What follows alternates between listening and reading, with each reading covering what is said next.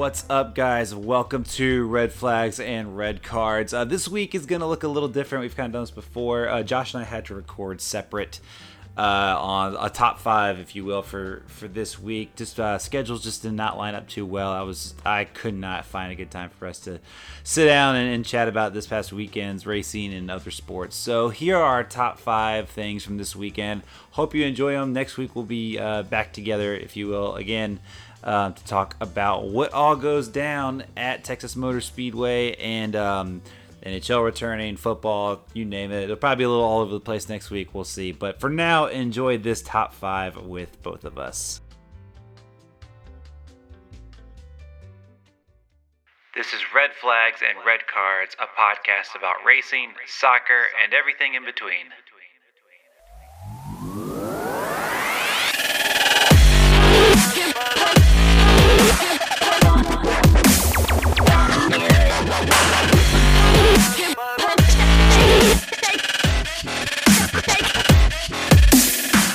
Hey everyone, really glad to have you listening along as we go through some of our takeaways from this weekend in action in the NASCAR series, really just focusing on the Cup series for me personally because I did not get to watch the F1 race, but I got to watch all of the Xfinity race and all of the Cup race. Granted, a large chunk of that was sitting in a Verizon store, so the volume was down, but my attention was directed towards the race the whole time in what proved to be a very entertaining race. And so here are my five takeaways. And because, it's a countdown, well, it's not a countdown, it's five takeaways, but I just think things like this always sound better in a countdown. So in no specific order, number 5.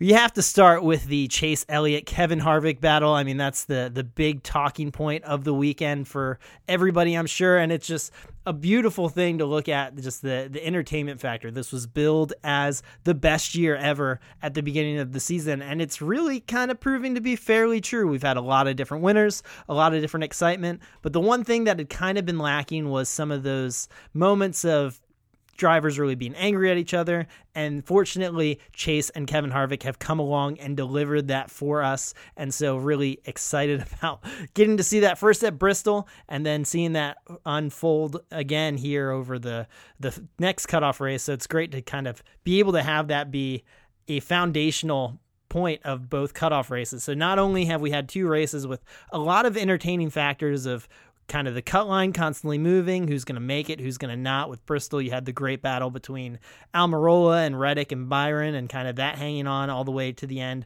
along with this Chase and Kevin storyline. And then this week, the storyline was even raised to another level as Chase and Kevin were, because of their confrontations or their run-ins, whatever you might want to call it, they led to both of them battling each other for a final cutoff spot, and ultimately Kevin's day coming to an end. But yeah, it was definitely, I mean, as a fan of entertainment and drama, it was definitely a fun thing to watch unfold.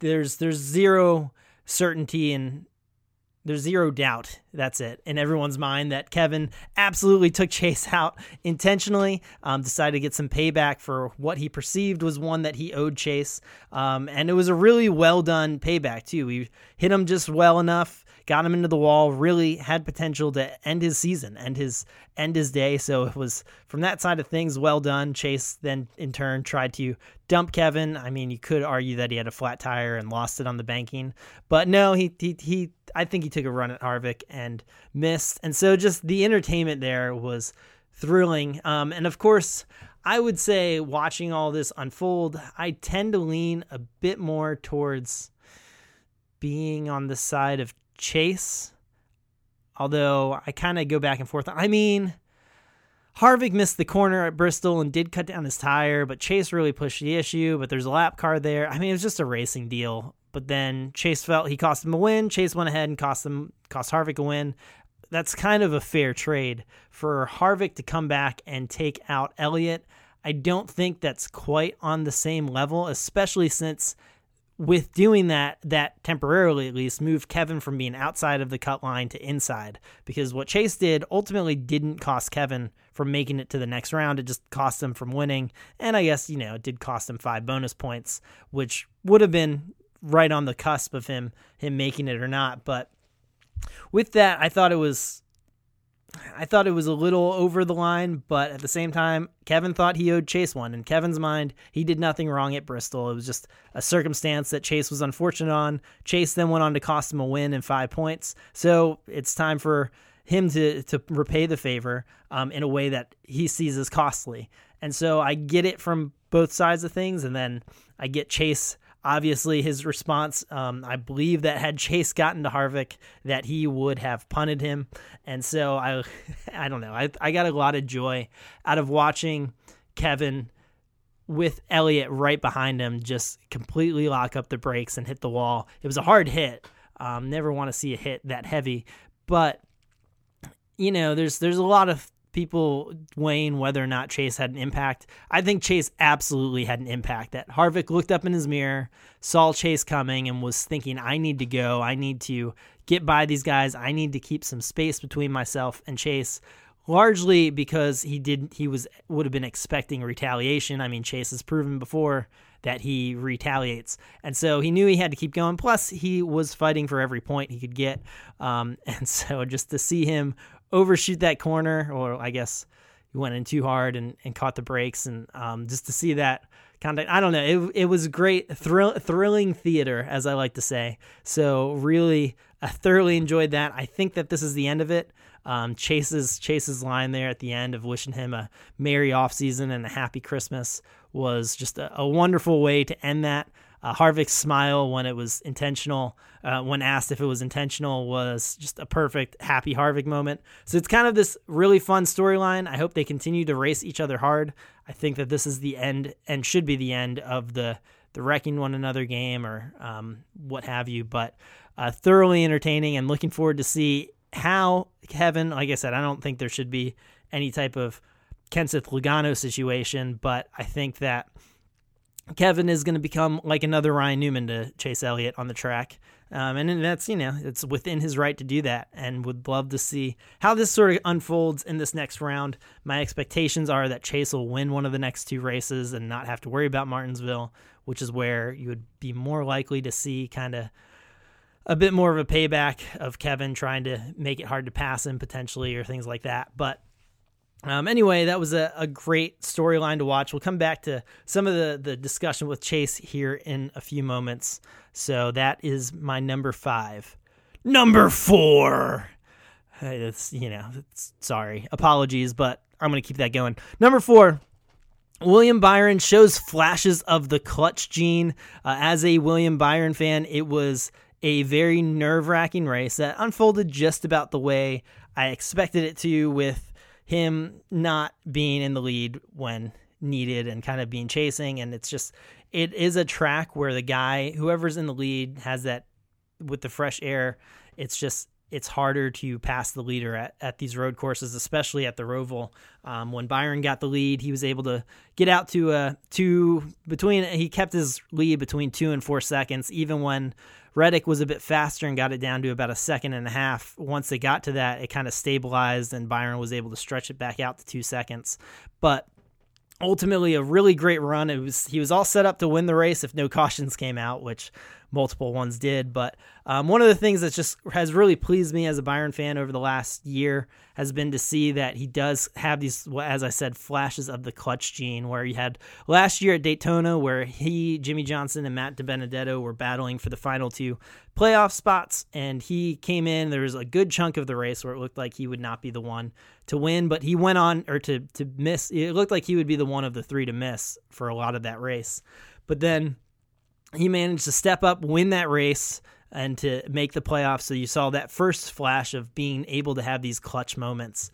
And then again this year, he coming into Bristol, he was 18 points below the cutoff line and needed to have an outstanding day. He didn't have the fastest car, but he was able to get his way up to 3rd, earn a decent number of stage points, and be that one of those last 2 cars, I think the last car to make it in on points. And so you've seen these flashes of it, and then coming into this week where it's kind of a shame that they were in such a hole, because at Vegas, I would argue he had the best car at Vegas. He flew through, he started at the back, quickly got up through the field in the first stage. Stage 2, he starts by taking the lead, and then that caution came out.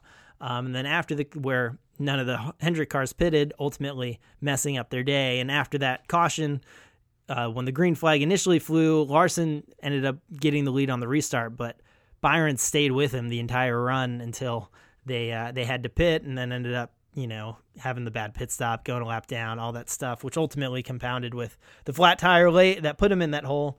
Talladega, just caught up in a wreck outside of his doing. It is what it is. And next thing you know, he's been one of the best drivers all postseason. He has had the best passer rating among any driver in NASCAR over the 5, now 6 playoff races. And so there's all these signs of encouragement. And he came in, though, so far down in points that he had to win.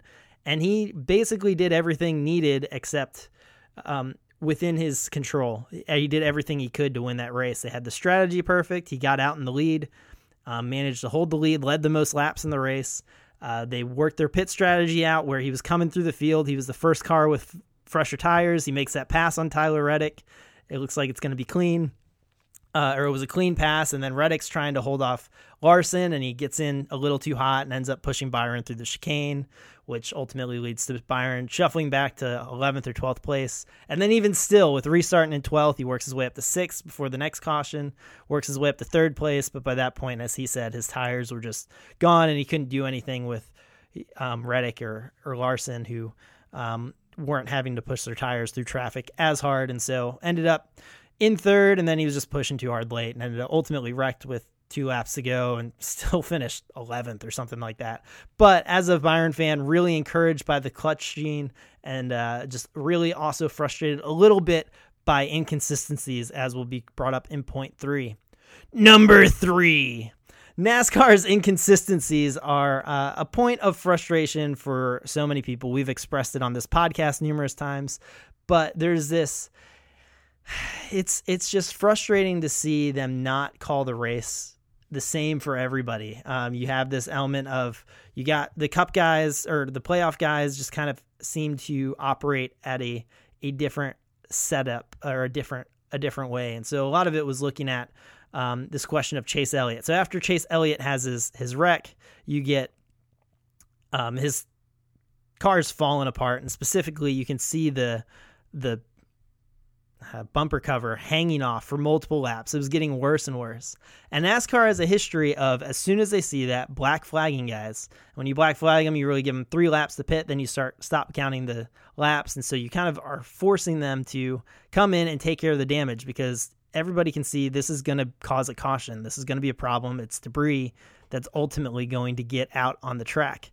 And so, but NASCAR just kind of it's not like they could say, oh, we didn't see it, because there was literally TV cameras on it for like the 5 laps leading up to the caution. And so you have this element of where there's ample evidence of times where Rick Roy racing cars or other guys are out there and they're having their bumper covers come off, and NASCAR has black flagged those teams and had them come in pit and fix it so that there wouldn't be a debris caution. But all of a sudden it's Chase Elliott. It's not a Rick Roy racing car. It's not, even just an average race during the season. It's Chase Elliott. And they're like, there seems to be this allowance of, we're going to let this play out. So ultimately, there's this call where NASCAR wants to not have their rules affect the outcome of the race, the outcome of the playoffs, and that's the thought process. But what they ultimately did is they did it, because had that caution not come out, if they run green the rest of the way, Byron ends up as the winner,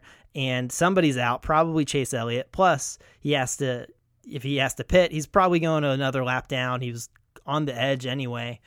Even still, the caution that came out for Chase Elliott, when he spun out after getting the contact with Harvick, there's debate too as to whether or not there should have been a caution there, because cars spin out all the time. As they said on Door Bumper Clear, they came across the radio and they asked the NASCAR officials, they said, is there any debris out there? And the NASCAR official's response was, I don't know. And so it's like, you don't throw a caution because you don't know if there's debris out there. Like, you have them look, if there's debris, throw the caution. But when the response is, I don't know, and you just go, we're going to throw the caution, it's extremely frustrating that there seems to be this alternative set of rules by NASCAR and I'm sure if they were asked, they'd say, we don't want to affect the outcome of the race. But in doing so, they affected the outcome of the race, because it allowed, ultimately, Byron no one could touch him. Him and Larson and Reddick all had about the same speed cars there, and he was in the lead. He probably would have held on, unless, of course, he made a mistake, which, happens. But it's those things that are really frustrating to see, this lack of consistency from NASCAR.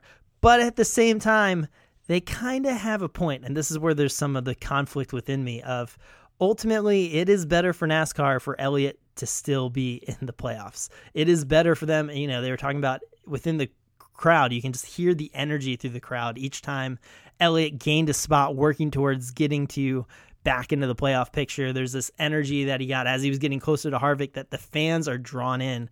It is a great story to tell. NBC did a great job keeping track of everything going on. And so ultimately, you want viewership, you want people in the seats, you want people watching on TV, and the way to do that is to have the best drivers in contention, building up that drama. So it's frustrating from my point of view to see those inconsistencies, but at the same time, I appreciate the fact that ultimately there's a lot of positives from it, but that doesn't make it right, and it brings up these questions of how should it be. And so I don't know, it's a very frustrating day. And I mean, I'm a William Byron fan, so obviously I am biased, but I try not to complain about officiating too much, but it was bad in my opinion, really bad. Most people seem to agree as well. Number 2, Penske's consistency, getting him to the final 8, all 3 teams. That was impressive throughout this round. Obviously, they had the benefit of doing so well at Talladega with a 2-3 finish. And ultimately, they did what they needed to do this past week as well with both Logano and Blaney. Both Logano and Blaney making the top 10. Keselowski having troubles, but still doing what he needed to do to get the best finish. They were consistent at Talladega. Everything needed to get the points so that them, despite not having the most speed all year, but despite not being the best, having the most wins or anything like that, they are in contention to get at least one driver in the finals. It's setting up quite well for them. Now, of course, it does get more tight. They are going against 3 Gibbs cars and the 2 best Hendrick cars, which I think Larson and Hamlin, with the way they've been running, they seem to be pretty much shoo-ins. Elliott's got 2 great tracks coming up for him.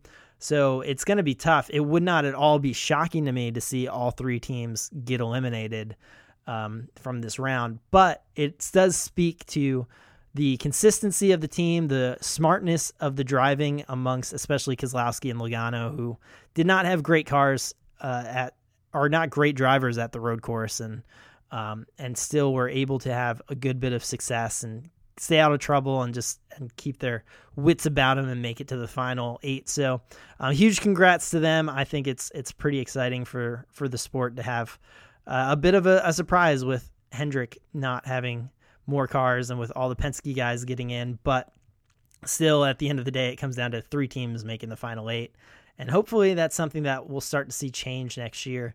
Hopefully there will be, again, to be a bit more parity. But yeah, really impressive job by them. Number 1.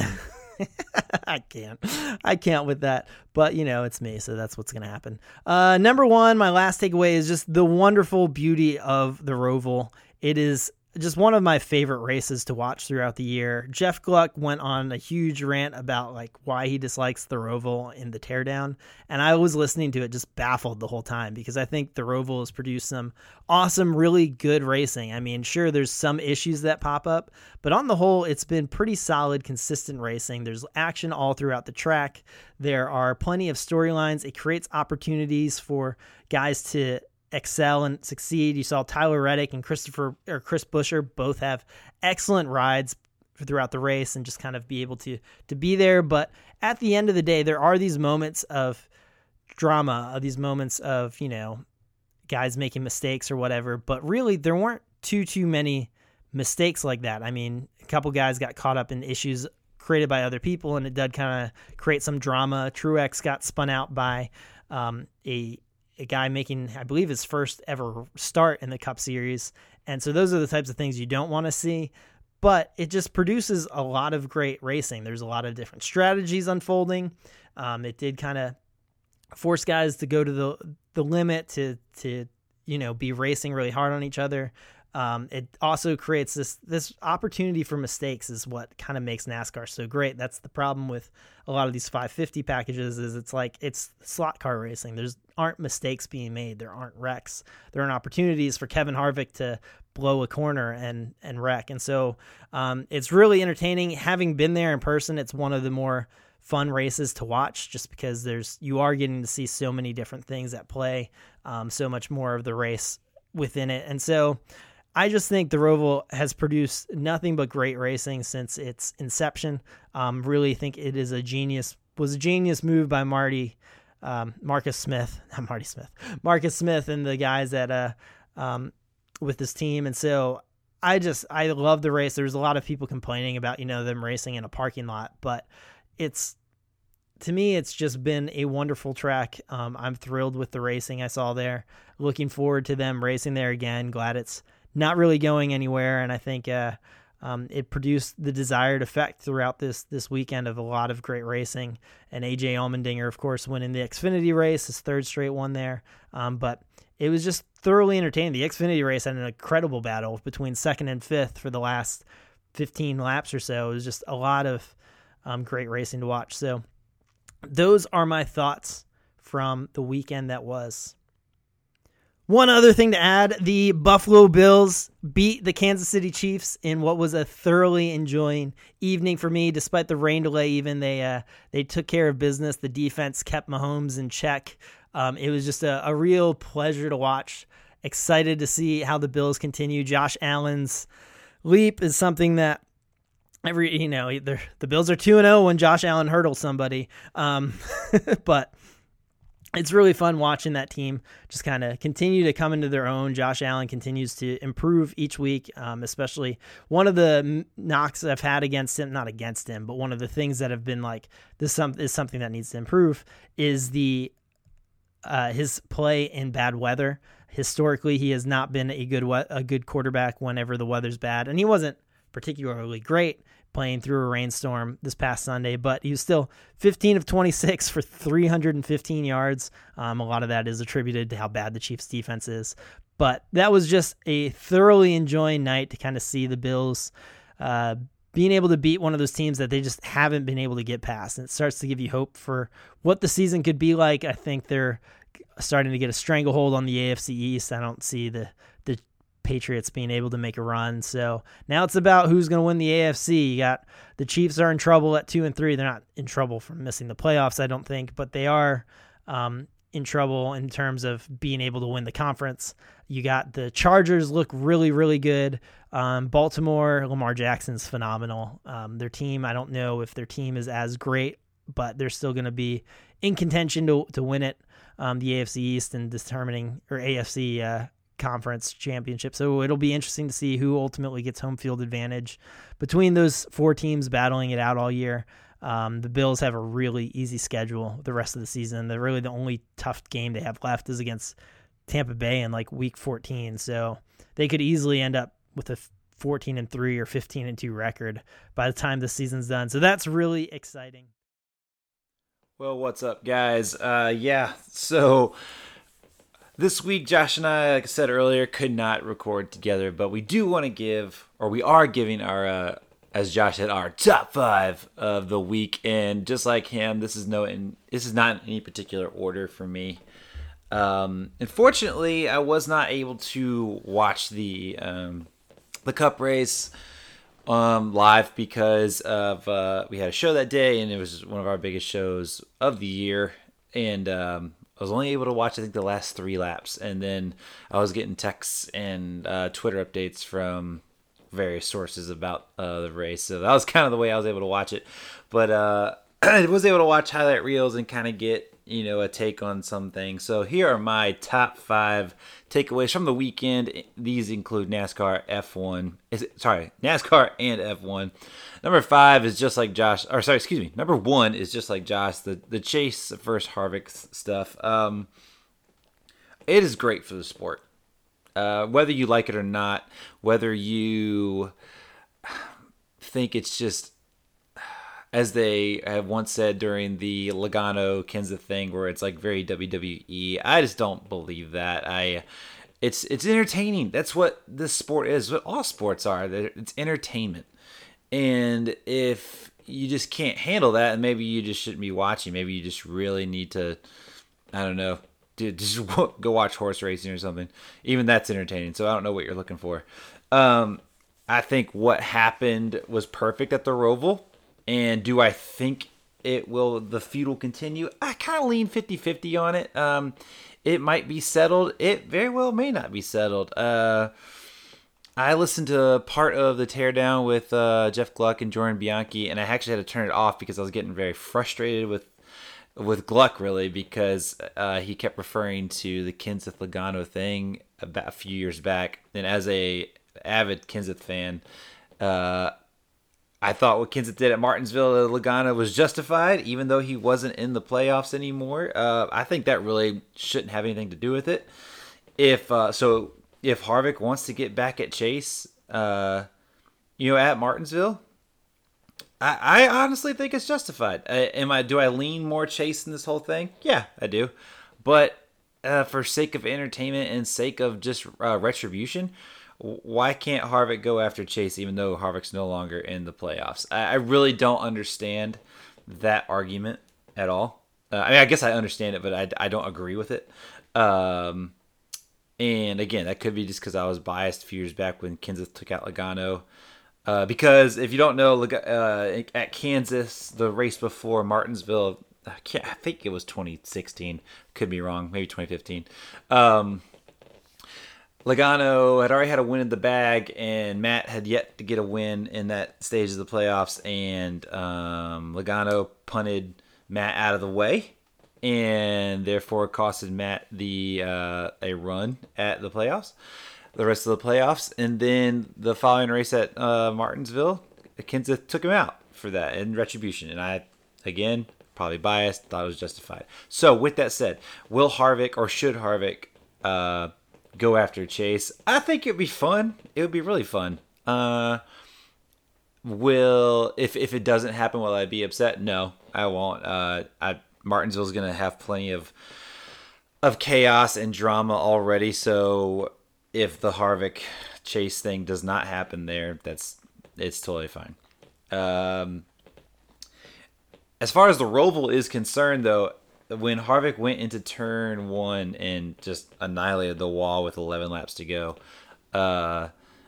did Chase get in his head to cause him to do that? We won't know. We'll never know officially, but can we speculate? Yeah, and I would say so. If you look back at the in-car camera, he's looking in his Harvick's looking in his mirrors a lot approaching turn one, and next thing you know, he's locking up the brakes and hits the wall.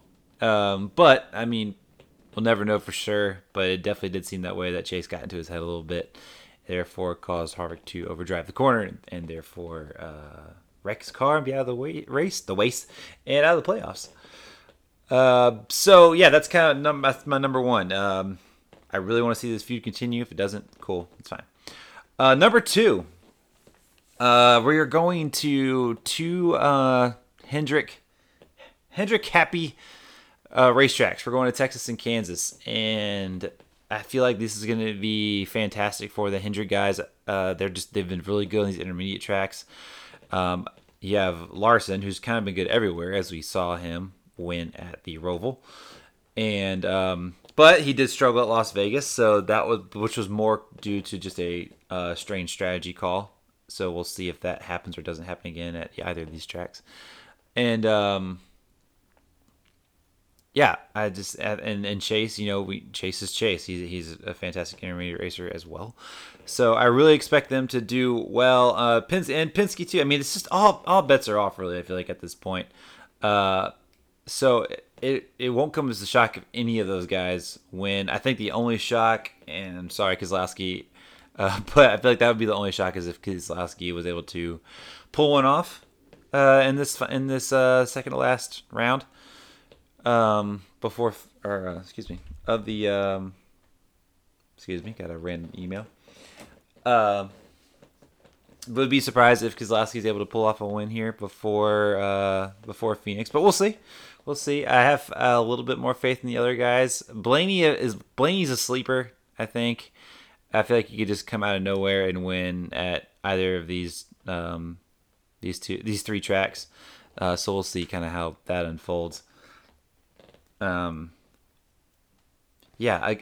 I'm sorry. These are super short on my end. I was barely able to watch anything this weekend. It was really very busy, which is why we had to record separate. Number 3, Next Gen had tests at the Roval this weekend, and oh man, those cars look pretty. Good grief, they're just. If you know me, you know I love sports car racing, and that's what these cars remind me of. They just look like just GTLM cars, just going around that racetrack, and they're just beautiful. I think they sound great. They sound different, but I like it. They got the one lug that we talk about all the time on here, on the wheels, which I love. It just reminds me. I just feel like there's like two worlds kind of coming together, and I'm here for it. I absolutely love it.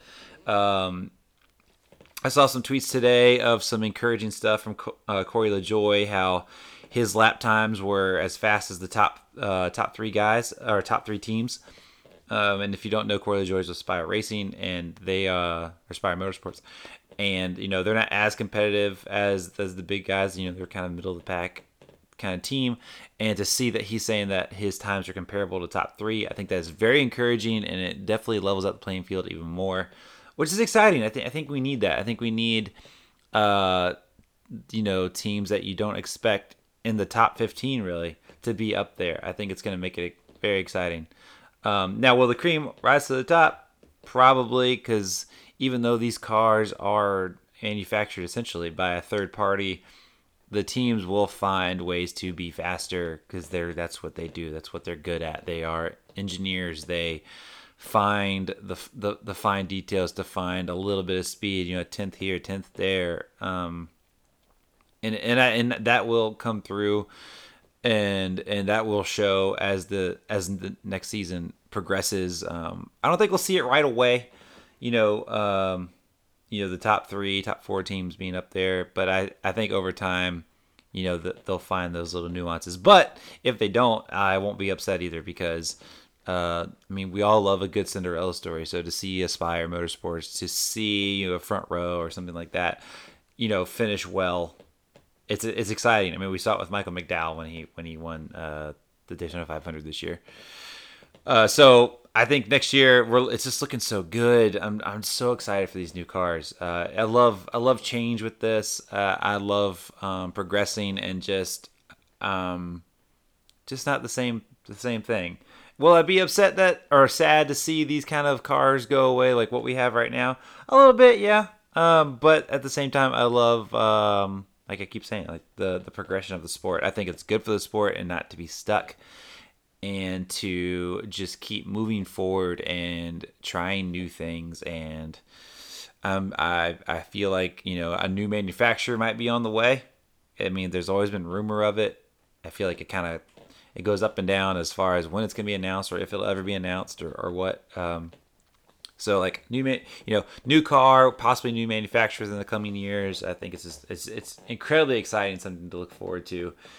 Yes, that's number 3. Number 4, I will move on to Formula One. We were in Turkey this weekend, and as last year, if you remember, it rained. It rained a lot, and it was Turkey was one of those tracks that was added last minute just with the pandemic and F1 trying to find countries it could go to that would let them come in and have a race. They were just shuffling around.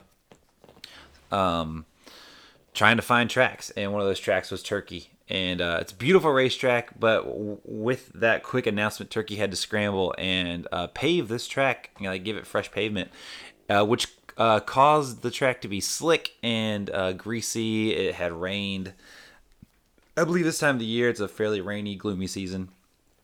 So last year, that's what the whole race was just rain, rain, rain, rain. This year was a little different, but also the same.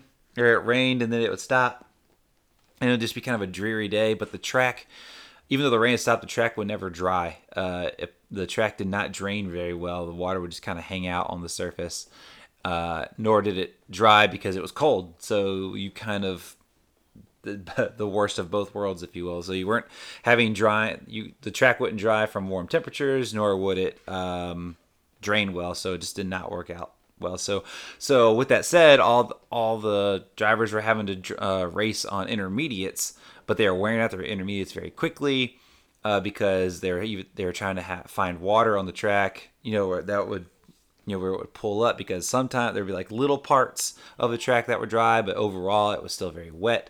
So you're getting a lot of wear on the tires. If you go on Instagram, Twitter, any social media, you'll see there's photos of a lot of the guys' tires. One in particular is Lewis Hamilton's 4 intermediate tires that they had changed. And his one pit stop were like 40% tread, 60% slicks. And and that just showed that they were really struggling to find a balance, really. Just it's like, well, we can't go to slicks because we'll definitely not have any grip, but with these intermediates where it's almost like too much grip, we're going to wear out the tires, and it was just a confusing thing. So the whole race was just this thing of babying tires. So that excitement of just racing each other wasn't there. It was more so of survival and can I make it to the end, which gives its own drama, its own storyline. But it really wasn't that fantastic of a race, if I'm brutally honest. It was great to see Valtteri get in the podium and Red Bull lock out second and third. It's always good to see Sergio. Or not Sergio. Sorry. I almost said Sergio Aguero. Wow. Perez. Oh, my gosh. On the podium. Yeah, that's always exciting for anyone to see. Is everyone's rooting for him, and so it was great to see Red Bull second and third, and Lewis finishing fifth. And this just kind of tightens up. This leads me into number 5, which is the Lewis versus Max battle rages on. They are separated by only a few points still, and as we go into Austin, which is going to be fantastic. I really wish I could go, but they did sell out, and they did at like 360,000 people or something like that. So pretty fantastic, which is just going to add to just insanity of excuse me, sorry, doing internet things. Just the insanity of this season. It's something that I don't know if we really expected to be this insane. I mean, they're separated by 6 points. Max in first, Lewis in second, and it just goes into just this chaos of the rest of the season. We have Austin, then we have Mexico, then we have Brazil, and then we have I believe it's Qatar, and excuse me, I am pulling it up so I'm not mistaken. Okay, yeah, we have USA, and then we have Mexico, Brazil, Qatar, yeah, and Saudi Arabia, the new one. Qatar is new as well to us, and then obviously finish out in Abu Dhabi. But I don't see any driver running away with this championship anytime soon, and I think that is what we need. We not just need the season is decided 3 races before the end of the actual season. Going into the last race is always exciting. As we saw with Alex Palou at Long Beach with IndyCar, and obviously with NASCAR, where the champion is decided every year at the last race. So I think this just adds to the excitement of the F1 season, and it's just going to continue on. I'm really, really looking forward to it. Yeah, so that's my top 5. I guess my honorable mention would be that the NHL has returned. Last night was Tampa Bay versus the Penguins, where the Penguins beat Tampa Bay. I believe it was 6-2, crazy scoreline. And then you had I was able to watch the end of the third period. You had Seattle, their very first game as an NHL team against Vegas, the Vegas Knights in Vegas. They did lose. The Kraken did lose to them 4-3, I believe it was. But it was still very exciting to see a new team, really like the newest teams. Obviously, that was probably planned. Obviously, to have the 2 newest teams play each other the first game. It was really exciting to see Seattle out there. Seattle Kraken, what a name. out there on the ice. I believe their next game is the Preds home opener, so it'll be Preds versus Seattle. Did look into going to that game, but alas, will not be here in town. Shocker. I believe that's correct. Sorry, yeah, we don't really have that many facts on this show, as you may have figured out. But anyway, NHL is back, and I'm super pumped about it. Yeah. So those are my top 5 with an honorable mention.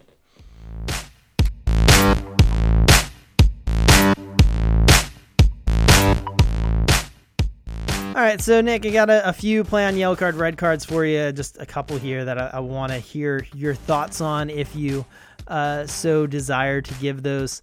So I'll throw out a statement or something that happened, and Nick will give it either a play on if he likes it, a yellow card if he's got some conflict about it, or a red card if he does not like it. It's not in his happy place or not a good thing. So, first one, Alabama loses to an unranked team for the first time since 2007, snapping a 100-game winning streak.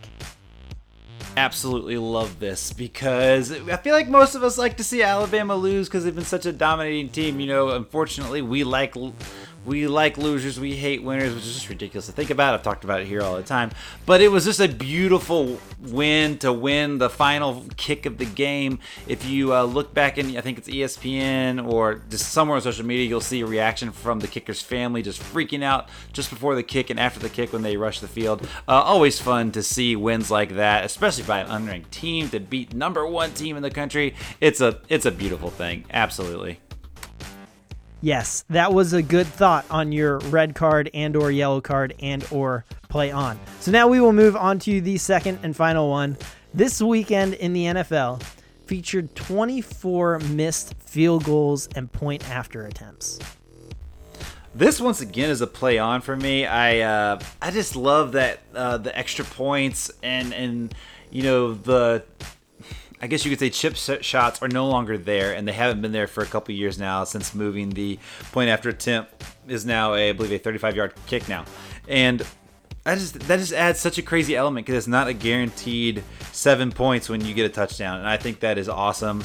And, these kickers are phenomenal, and they also are human, and we definitely saw that this past weekend. So, yeah, I'm play on for it. I think it just adds so much drama, storyline, you name it, to these games. And it's thrilling to watch. It's so thrilling to watch. It just really keeps you on the edge of your seat.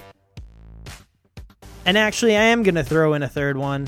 The USA goes 1-1 through their first 2 matches with a win against Jamaica and a 1-0 loss to Panama.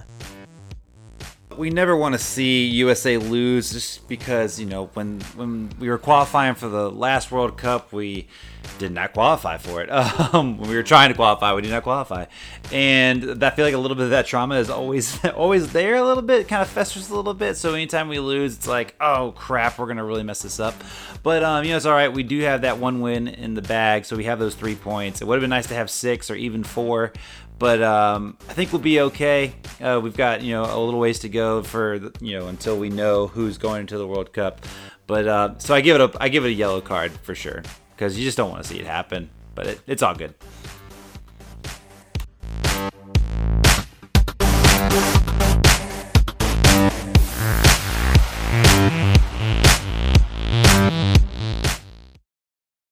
All right, guys. Well, that is it for this week's episode of Red Flags and Red Cards. Thanks for hanging out with us. Next week, we will be talking all about the drama, the hopeful drama of Texas and, like I said, some NHL stuff, NFL. Who knows what we'll talk about next week? It's always a mixed bag when it comes to this part of the year. I will say, I meant to mention this as another honorable mention, but the Braves did move on to the NLCS last night, beating the Brewers 5-4. It was a fantastic game. I unfortunately was at a dinner while this was happening, but I could see it happening in the background, so I was kind of keeping like half my attention at the dinner table and half my attention on the TV screen. But Freddie Freeman with the game-winning home run to put the Braves on top in the bottom of the 8th inning and ultimately seal their fate to the NLCS, knocking out the Brewers, which a lot of people did not expect. A lot of people expected the Brewers to go on and the Braves to not. So always nice to prove critics or those in Vegas wrong. So we'll see them go against either the Dodgers or the Giants. So and either way, it's going to be a tough NLCS, but it's going to be exciting. ALCS is Boston and Houston, so I will be a Boston fan for that because, Houston, we all know the little bit of history they've had over there in Houston with, cheating and stuff. And we won't let them live that down. So, yeah, go Boston, the ALCS. And it's going to be an awesome rest of the postseason. It is October, and October is insane. Baseball playoffs, I love them. I love them so much. Okay, for real this time, guys. Thanks for hanging out. With that, I am Nick. And I'm Josh. And we will talk to you guys later. Bye.